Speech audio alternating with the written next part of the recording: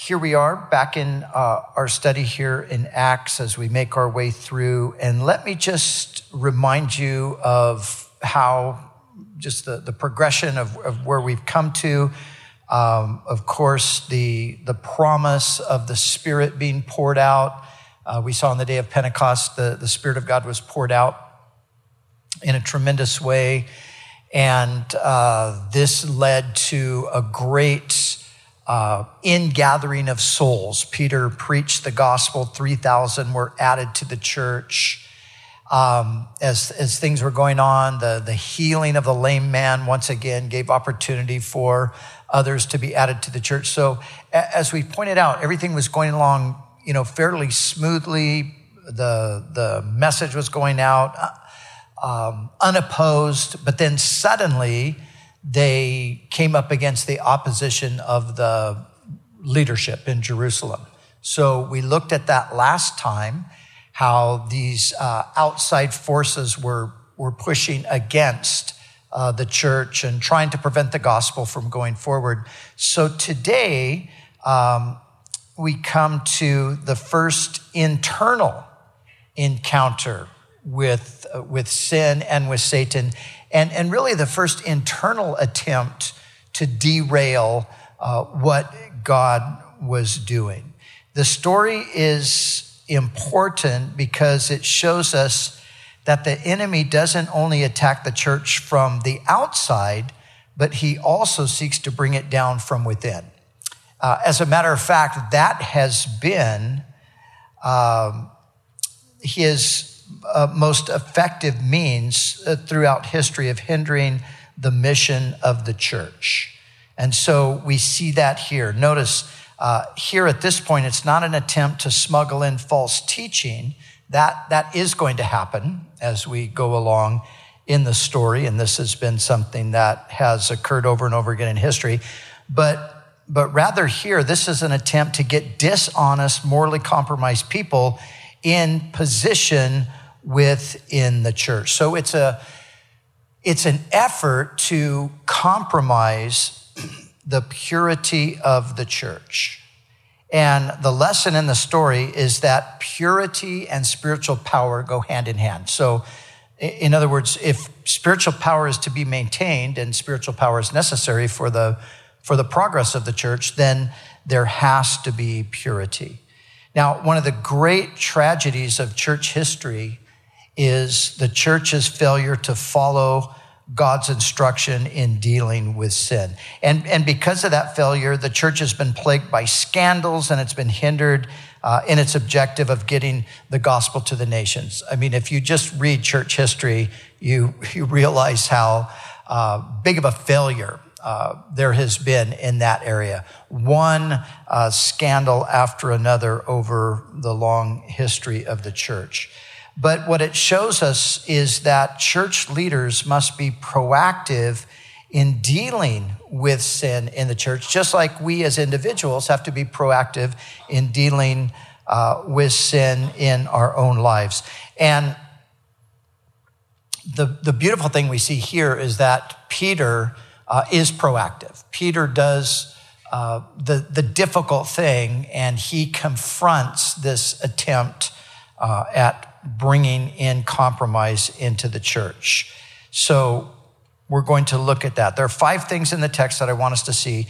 But the first thing, before we get to those 5 things, is let's talk for just a minute about the severity of this judgment, because I think everybody who reads the story thinks to themselves like, wow, that is pretty intense. I mean, they just were kind of lying a little bit and they're struck dead. What is that all about? And obviously, thankfully, that doesn't happen today, right? Because, churches would be even smaller than they are today if that were the case. So what is this? Why such a severe judgment? Well, it seems that we have this pattern in the scripture that whenever God does a new thing, that initially what he does is he sets a high standard, then enforces it through a rather severe judgment that will remind future generations of how serious God is about his word. So we have other incidents in scripture that are similar to this one. And each time they happen at a moment when there's a fresh work of God being introduced. So, for example, back in the time of Moses, back at the time of the inauguration of the covenant, the tabernacle has been built and the priesthood has been established and the sacrifices are just starting, literally. I mean, the whole thing is just getting underway. And two of the sons of Aaron, their names are Nadab and Abihu. I think it's Leviticus 9 where this is recorded, 9 or 10.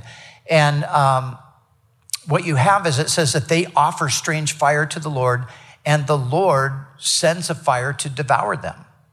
So here they are, they're the priests, they're offering a sacrifice, but it's unacceptable to God because of it's mingled with their own sin, and God judges them and consumes them. And this is, again, it's a very severe and seemingly harsh thing, and Aaron is overcome with grief over this. And we don't see this kind of thing happening again until we come to another sort of a milestone where Joshua takes over for Moses, and they enter the promised land. And there's the story of this man, Achan, who sins. And there's a severe judgment that is brought upon him.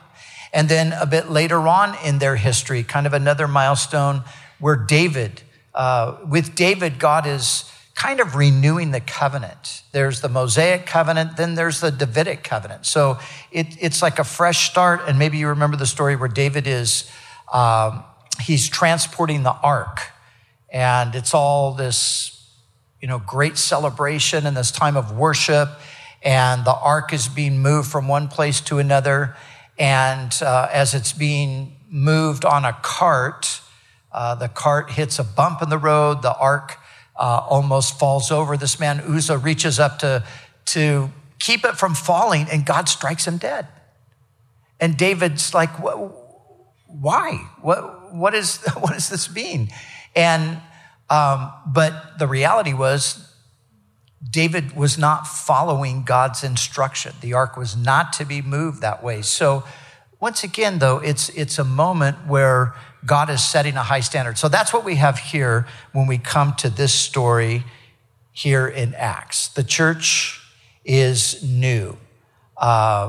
Things are just getting underway. And so here we see that God sets the standard. Now, like I said, obviously he hasn't enforced this throughout the history of the church. But what we need to know is that God hasn't changed his mind. So even though he doesn't enforce it in this way, the standard is still the same. So sin in the church is not, God's going to deal with it at some time or another. That is something that we need to know. So having got that covered, let's move on. And I want us now to look at the 5 things here in the text about purity and power. So number 1, Satan will always try to find a way into the church. Now, you might say, well, why are you talking about Satan? Because what do you mean Satan? This is Ananias and Sapphira. But remember what Peter asked Ananias. He said, Ananias, why have you let Satan fill your heart? So you see, behind the scenes, Peter can see that the devil was at work. Now, honestly, I doubt that Ananias knew that. I don't think Ananias made a covenant with the devil and said, hey, all right, I'll be your agent. Let me get inside the church. No, but the devil comes along and he suggests to Ananias, you can go in and you can look really good, but you don't have to give all the money. And so there's a conspiracy that Ananias and Sapphira develop, but it's one that's been inspired by Satan because Peter sees behind that Satan is trying to make an inroad into the church. So here, let's get this guy in a place of position in the church. He's compromised, he's hypocritical, and let's use him to try to derail what's happening. Now, we shouldn't be surprised that this kind of thing happens because Jesus warned us that this would happen. Paul the Apostle told us this would happen. Jude wrote about these kinds of things happening. So let me remind you of what they said. Jesus warned in the parable of the wheat and the tares. He said this, he said, the kingdom of heaven is like a man who sowed good seed in his field, but while men slept, his enemy came and sowed tares among the wheat and went his way. So that's the parable. Jesus then gives the interpretation. He said, he who sows the good seed is the Son of Man. The field is the world. The good seeds are the sons of the kingdom, but the tares are the sons of the wicked one. The enemy who sowed them is the devil. So Jesus tells us that there are going to be attempts by the devil to get his people into the church. Paul, when he was speaking to the Ephesian elders at the end of his ministry there in Ephesus, he said this. He said, for I know this, that after my departure, savage wolves will come in among you, not sparing the flock. Also from among yourselves, men will rise up, speaking perverse things to draw away disciples after themselves. And then Jude wrote, contend earnestly for the faith which was once for all delivered to the saints. For certain men have crept in unnoticed, ungodly men. So Jude says by the time he writes that these ungodly men have already crept into the church. The reality is not everyone who seeks to serve in the church is genuinely seeking to serve God. And like I also said, they're not necessarily knowingly serving the devil, but they are serving the devil. Because if a person is self-serving and not genuinely God-serving, then whether they know it or not, they become an instrument of Satan to try to, in some way, hinder or derail the work that God wants to do. So that's the first thing we need to note. Secondly, sin must never be accommodated or tolerated in the church. It must be dealt with swiftly and decisively. Now, obviously, there is sin in the church, right? And but it should be sin that is the leadership, should be unaware of it if it's not dealt with. Now, obviously you can't deal with stuff that you don't know about.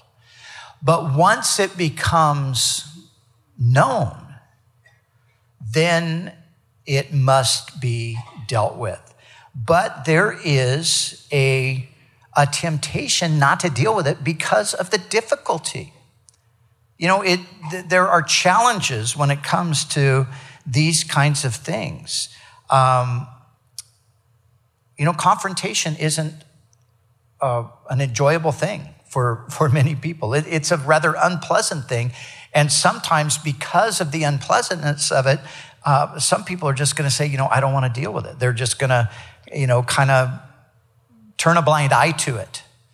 But know this, if we turn a blind eye to it, it's only a matter of time before that sin starts to take its toll on the life of the church. So we need to be courageous men like Peter was in this situation. It would have been much easier for Peter to just say, well, let's just, we'll take, he might have knew what was really going on, but he could have just said, well, we won't address that. We'll just let him give the offering and then God will deal with them later. We won't worry about it. But Peter doesn't do that. He takes the initiative and he confronts Ananias and then eventually Sapphira here. So confrontation is unpleasant. And because of that, sometimes sin goes undealt with in the church. Another reason why it's not so easy to deal with it is because those who have to deal with sin in the church sometimes are misjudged and actually, considered to be the bad guy rather than the person that has sinned. I've known of situations where a pastor has sinned and sinned seriously and grievously and has had to be removed from the position of pastoring, and yet the people sometimes are upset with the ones who removed them rather than the pastor. And I have seen this happen several times over. People say, well, why not just forgive him and move on? I mean, after all, we all sin. And, you sure seem to have a lack of grace and that sort of thing. And so because that is a very real possibility, sometimes there's a hesitancy, there's a reluctancy to deal with these kinds of things. And, also another reason sometimes is because the people that are involved in the problems, you might have a friendship with them. You might have a close relationship. They could even be your family members. These things happen in church. And so because of that, there's an unwillingness to deal with it. But it has to be dealt with. Sin must never be accommodated or tolerated in the church. Once it becomes known that there is a sinful situation, it has to be dealt with swiftly and decisively. And swift and decisive judgment is a good thing because it produces the fear of God in a church, and the fear of God is necessary to prevent more sin from rising up. Now, notice here as we look at the story, as we just kind of go back over it really quickly here, so Peter deals with Ananias. Why have you let Satan fill your heart to lie to the Holy Spirit? And then he, addresses the actual issue here of what they did. They saw that this man, Joses, or his name became Barnabas, that he sold a piece of land, he gave it. Obviously, this was something that people were really blessed by. And it gave Barnabas, who was a humble man and a sincere man, it gave him recognition among people that, he was a godly man. So Ananias says, well, I want that same recognition, except I don't want to really, give all my money. But Peter says, well, it was in your power to begin with. Nobody asked you to give anything. But he conspired, and so Peter addresses it. And Ananias, hearing these words, he fell down and breathed his last. Now, 3 hours later, his wife comes in. She doesn't know what's happened. Verse 8, Peter answered her, tell me whether you sold the land for so much. She said, yes, for so much. Peter said, how is it that you have agreed together to test the Spirit of the Lord? Look, the feet of those who have buried your husband are at the door. They will carry you out. And then immediately she fell down at his feet and also breathed her last. The young men came in, found her dead, carrying her out, buried her by her husband. Verse 11, so great fear came upon all the church and upon all those who heard these things.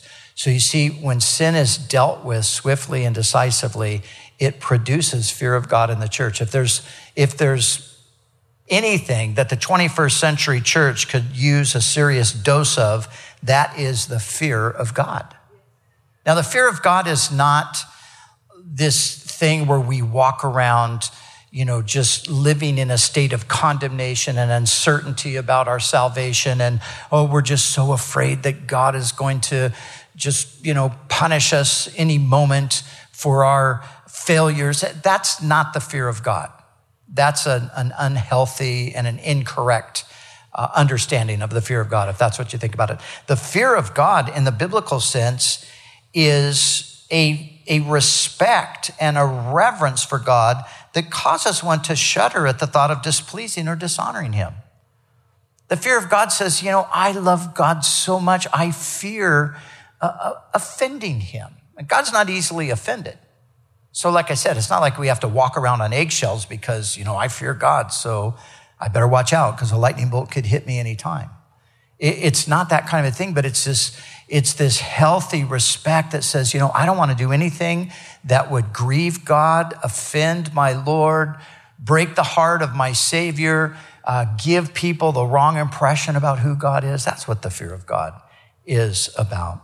C.H. Spurgeon, the great Victorian preacher, he said this. He said, there is a holy fear which must not be banished from the church. There is a sacred anxiety which puts us to the question and examines us whether we be in the faith, and it is not to be disdained. There is a kind of fear which we have need to cultivate, for it leads to repentance and confession of sin, to aspirations after holiness, and to the utter rejection of all self-complacency and self-conceit. There's a healthy fear of God. It's good for us to be, at times concerned that, maybe we're not right with the Lord. It's good for me to analyze myself. It's good for me to evaluate. It's good for me to think about, is my life really pleasing God? And if it's not, where do things need to change? That's a healthy thing. We live in a time where I think in some cases we have an emphasis on the love of God, which I'm certainly happy about that. But we can't emphasize that to the exclusion of the fact that God is to be feared. And I do think that in some cases that is the attitude these days. People are so committed to a proclamation of the love of God that they've actually gone to the point of saying that God is not even a judge. And the pictures of God being a judge in Scripture were misunderstandings of the nature of God, because God's really not like that. No, God is just love. But this is just a selective approach to looking at what the Scriptures say. God is love. Yes, he is love. That's his essence. But he's also righteous and he's holy, and he calls us to be righteous and holy as well as his people. So a healthy fear of God is the byproduct of having sin dealt with. People realize, whoa, this is serious stuff. I don't want to be engaged in that. I don't want to be tripped up in those kinds of things. Fourthly, we see here that purity. And when I'm talking about purity, which, the message today is purity and power, purity is not simply, and I say this because a lot of times when we think of purity, we think of it in like a sexual context. Purity is bigger than that. It's what we're really talking about here is righteous living. So, there's no sexual immorality here, but there's impurity. Impurity in what way? Well, the hearts of these people are impure. They're hypocritical. They're dishonest. They're not truthful. They have no integrity. So that's the kind of impurity that we're talking about. And that kind of impurity will hinder the work of God. So purity, righteous living, accompanies a true work of God, or true spiritual power is going to be accompanied by purity. So in other words, if we expect God to be working among us powerfully, then we have to understand that that's going to happen in an environment of purity. And we see that here. So great fear fell upon them. And notice verse 12, and through the hands of the apostles, many signs and wonders were done among the people. And they were all with one accord in Solomon's porch. Yet none of the rest dared join them, but the people esteemed them highly. And believers were increasingly added to the Lord, multitudes of both men and women, so that they brought the sick out into the streets and laid them on beds and couches, that at least the shadow of Peter passing by might fall on some of them. Also, a multitude gathered from the surrounding cities to Jerusalem, bringing sick people and those who were tormented by unclean spirits, and they were all healed. So you see, there's power. The power is connected back to the fact that the purity was restored, or they never allowed it to take hold there. People often ask me, and as a matter of fact, just last week, somebody asked me this question. People often ask, why does the church seem to lack power these days? And could it be that it has to do with this issue of purity?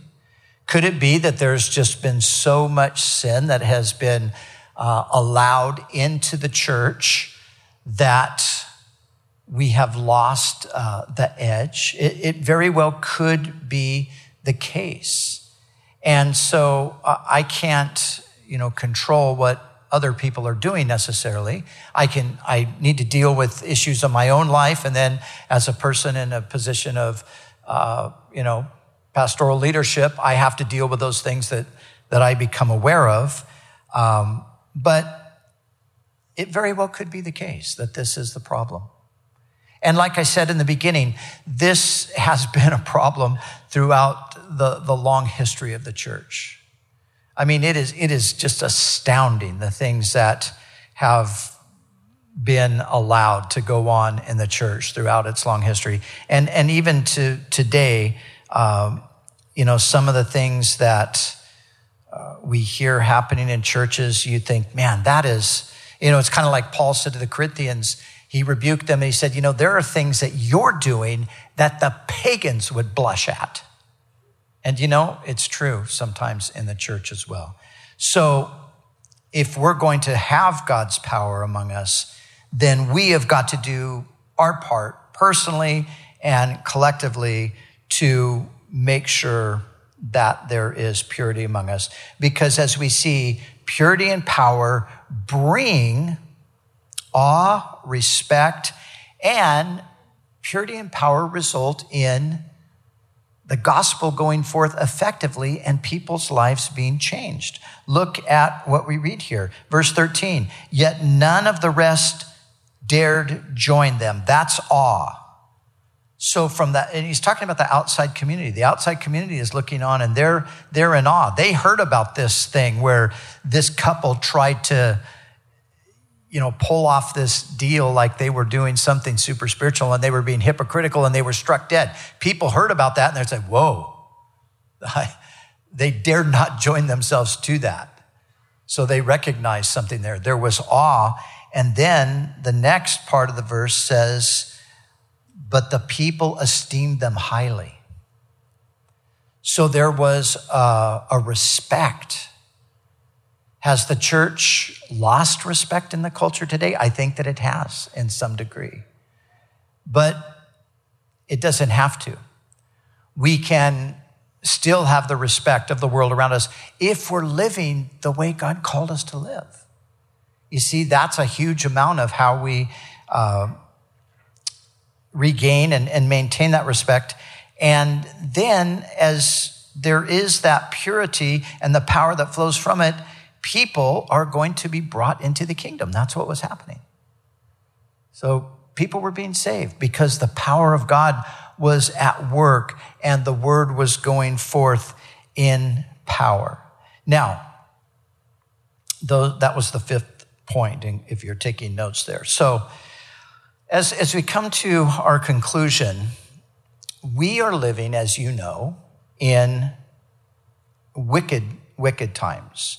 But our primary concern should not be with the wickedness in the world, but rather the sin and the unrighteousness in the church. Now, this is where we have to really be careful because, a lot of times as we think about the prevailing wickedness in the culture, we in the church, we have a tendency to point to the places that we consider to be the sources of this wickedness. We sometimes here we are in California, sometimes, we're pointing to, Sacramento, San Francisco, these places. This is the problems lie there with the politicians and all that. But that's, I'm not going to dispute that, but I'm going to say this. That's not really what we are to be about. Or, we might take it further and we might take it to Washington, D.C., or we might take it to Hollywood, or we might take it to New York City. That we tend to do that. All this wickedness that's being promoted but what we are supposed to do is we are to make sure that the unrighteousness in the church is dealt with. You see, we cannot necessarily do much about the wickedness in the world, but we must deal with sin in the church. And oftentimes this is the problem. This is why the world's looking on and thinking, we are a bunch of hypocrites because we are condemning and criticizing everybody else out there. But everybody knows very well that we've got the same stuff going on right in our midst, and we're not dealing with it. So we can't do that. We've got to stop doing that. This is exactly what Paul told the believers in Corinth. Listen to what he said. Chapter 5, verse 9 of 1 Corinthians. He said, I wrote to you in my epistle not to keep company with sexually immoral people. Yet I certainly did not mean the sexually immoral people of the world, or with the covetous or extortioners or idolaters, since then you would need to go out of the world. But now I have written to you not to keep company with anyone named a brother who is sexually immoral or covetous or an idolater or a reviler or a drunkard or an extortioner, not even to eat with such a person. For what have I to do with judging those who are outside the church? Do you not judge those who are inside the church? But those who are outside, God judges. Therefore, put away from among yourselves the evil person. You see, that's the priority. Paul says, that those people out there, that's God's, he's the judge. He's going to deal with that. But when you have people in the church, when you have people in church leadership who are guilty of these kinds of things, whether it be sexual immorality or covetousness or idolatry or, reviler or drunkard or extortioner, he says, no, this is the problem. So we have got to deal with our own issues. We've got to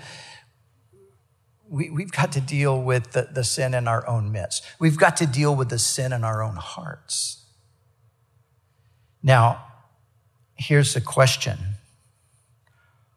Are you accommodating or tolerating sin in your own life? Are you making room for sin? Are you making excuses for sin? Have you become so calloused that you're actually blinded to the sin that you're involved in? This is what happens with sin. Hebrews chapter 3 refers to the deceitfulness of sin. Sin is deceptive. It fools us. And there are people who are in sin and they're no longer even able to recognize that that's the case. I can think of people who, go on as though, praise God, hallelujah, just loving Jesus and literally hating their brother, hating them, wishing them evil, wishing them harm. And, but they can't see it. I mean, they're praising the Lord. They don't even recognize what's happened. That's what sin does. That can happen to us. And so we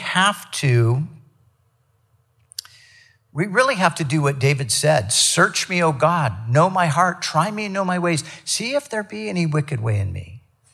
And Lord, lead me in the way everlasting. Forgive me and bring me out of this. So if we personally are tolerating sin in our lives. And listen, this is the place we start. We tend to, you're talking about, sin in the church and sin in people's lives. And isn't our natural tendency to think, oh yeah, yep, right over there. There it is. I know that sinner. I know what that guy's doing. Don't do that. Take that finger and point it right at yourself and just say, okay, wait, what about me? Because that's what we're talking about here. That's where we must start there. Jesus put it so humorously, really, when he said, how is it that you have a plank in your eye, like literally like a 4x4? How is it that you have a plank in your eye and you're going to try to get the speck out of your brother's eye? He says, no. First, get the plank out of your own eye, then you can help your brother get the speck out of his eye. But we always want to get the speck out. But when you got a plank in your eye, you can't even get close enough to your brother to get the speck out because you got a plank in your eye. So we're not to do that. But even, that's the personal thing. But remember this too, that your sin doesn't just affect you. You see, Peter understood, and the devil understood. If I can just get these people in there, I can mess up the whole thing. That's what the enemy wants to do. He wants to mess up the whole thing. Because your sin doesn't just affect you. It can affect the entire work that God is doing. Remember, we referred to Achan earlier, back in the time of Joshua. And what happened there? Well, here's a guy who, they're going to go into Jericho. Now God's taking them into the promised land. They're starting with Jericho. God says, everything in Jericho belongs to me. It's all dedicated to me. Nobody's to take anything for themselves. But this guy, Achan, he sees this Babylonian garment and this wedge of gold, and he steals it. He takes it for himself, and he digs a hole in the floor of his tent, and he buries it there. And he thinks, no problem. Nobody knows. And so then they go to continue in their conquest of the land. They go now next to the city of Ai. And the city of Ai is much smaller than Jericho. So their reasoning is, Jericho, we took that, no problem. Ai is not going to be a problem. We don't even need that many troops. Let's just send 3,000. We don't really need the whole army to go out here. And they went to Ai and they were defeated. 36 men died. And Joshua comes back and he's on his face before God and he's like, Lord, I can't believe it. You let us down. We were trusting you. You told us to go and take the land, and now look what's happened. We were defeated, and now all the nations are going to surround us and they're going to drive us out and destroy us. And, Joshua's going on and on like this. And the Lord says, Joshua, get up. Joshua, there's sin in the camp. And then Achan was eventually exposed and dealt with. But the point is, Achan's sin affected the whole nation and affected the whole mission. The mission couldn't go forward because of that sin. And so, that can be true in the church too. The mission can't go forward because the sin is holding it back. So we have got to make sure, personally, we must judge sin swiftly and decisively. And that's true for you and for me individually as Christians. It's true for me and our pastoral staff here as we think of it more in a congregational level. But it's true across the board in the church. If the church is going to have power to fulfill the mission that God has called us to fulfill, then we have to have purity. There has to be purity. Not perfection, but purity in the sense that we're not going to let known sin go unaddressed in our midst, whether it be known sin in ourselves personally or known sin in a congregation. We have to deal with it. And they dealt with it,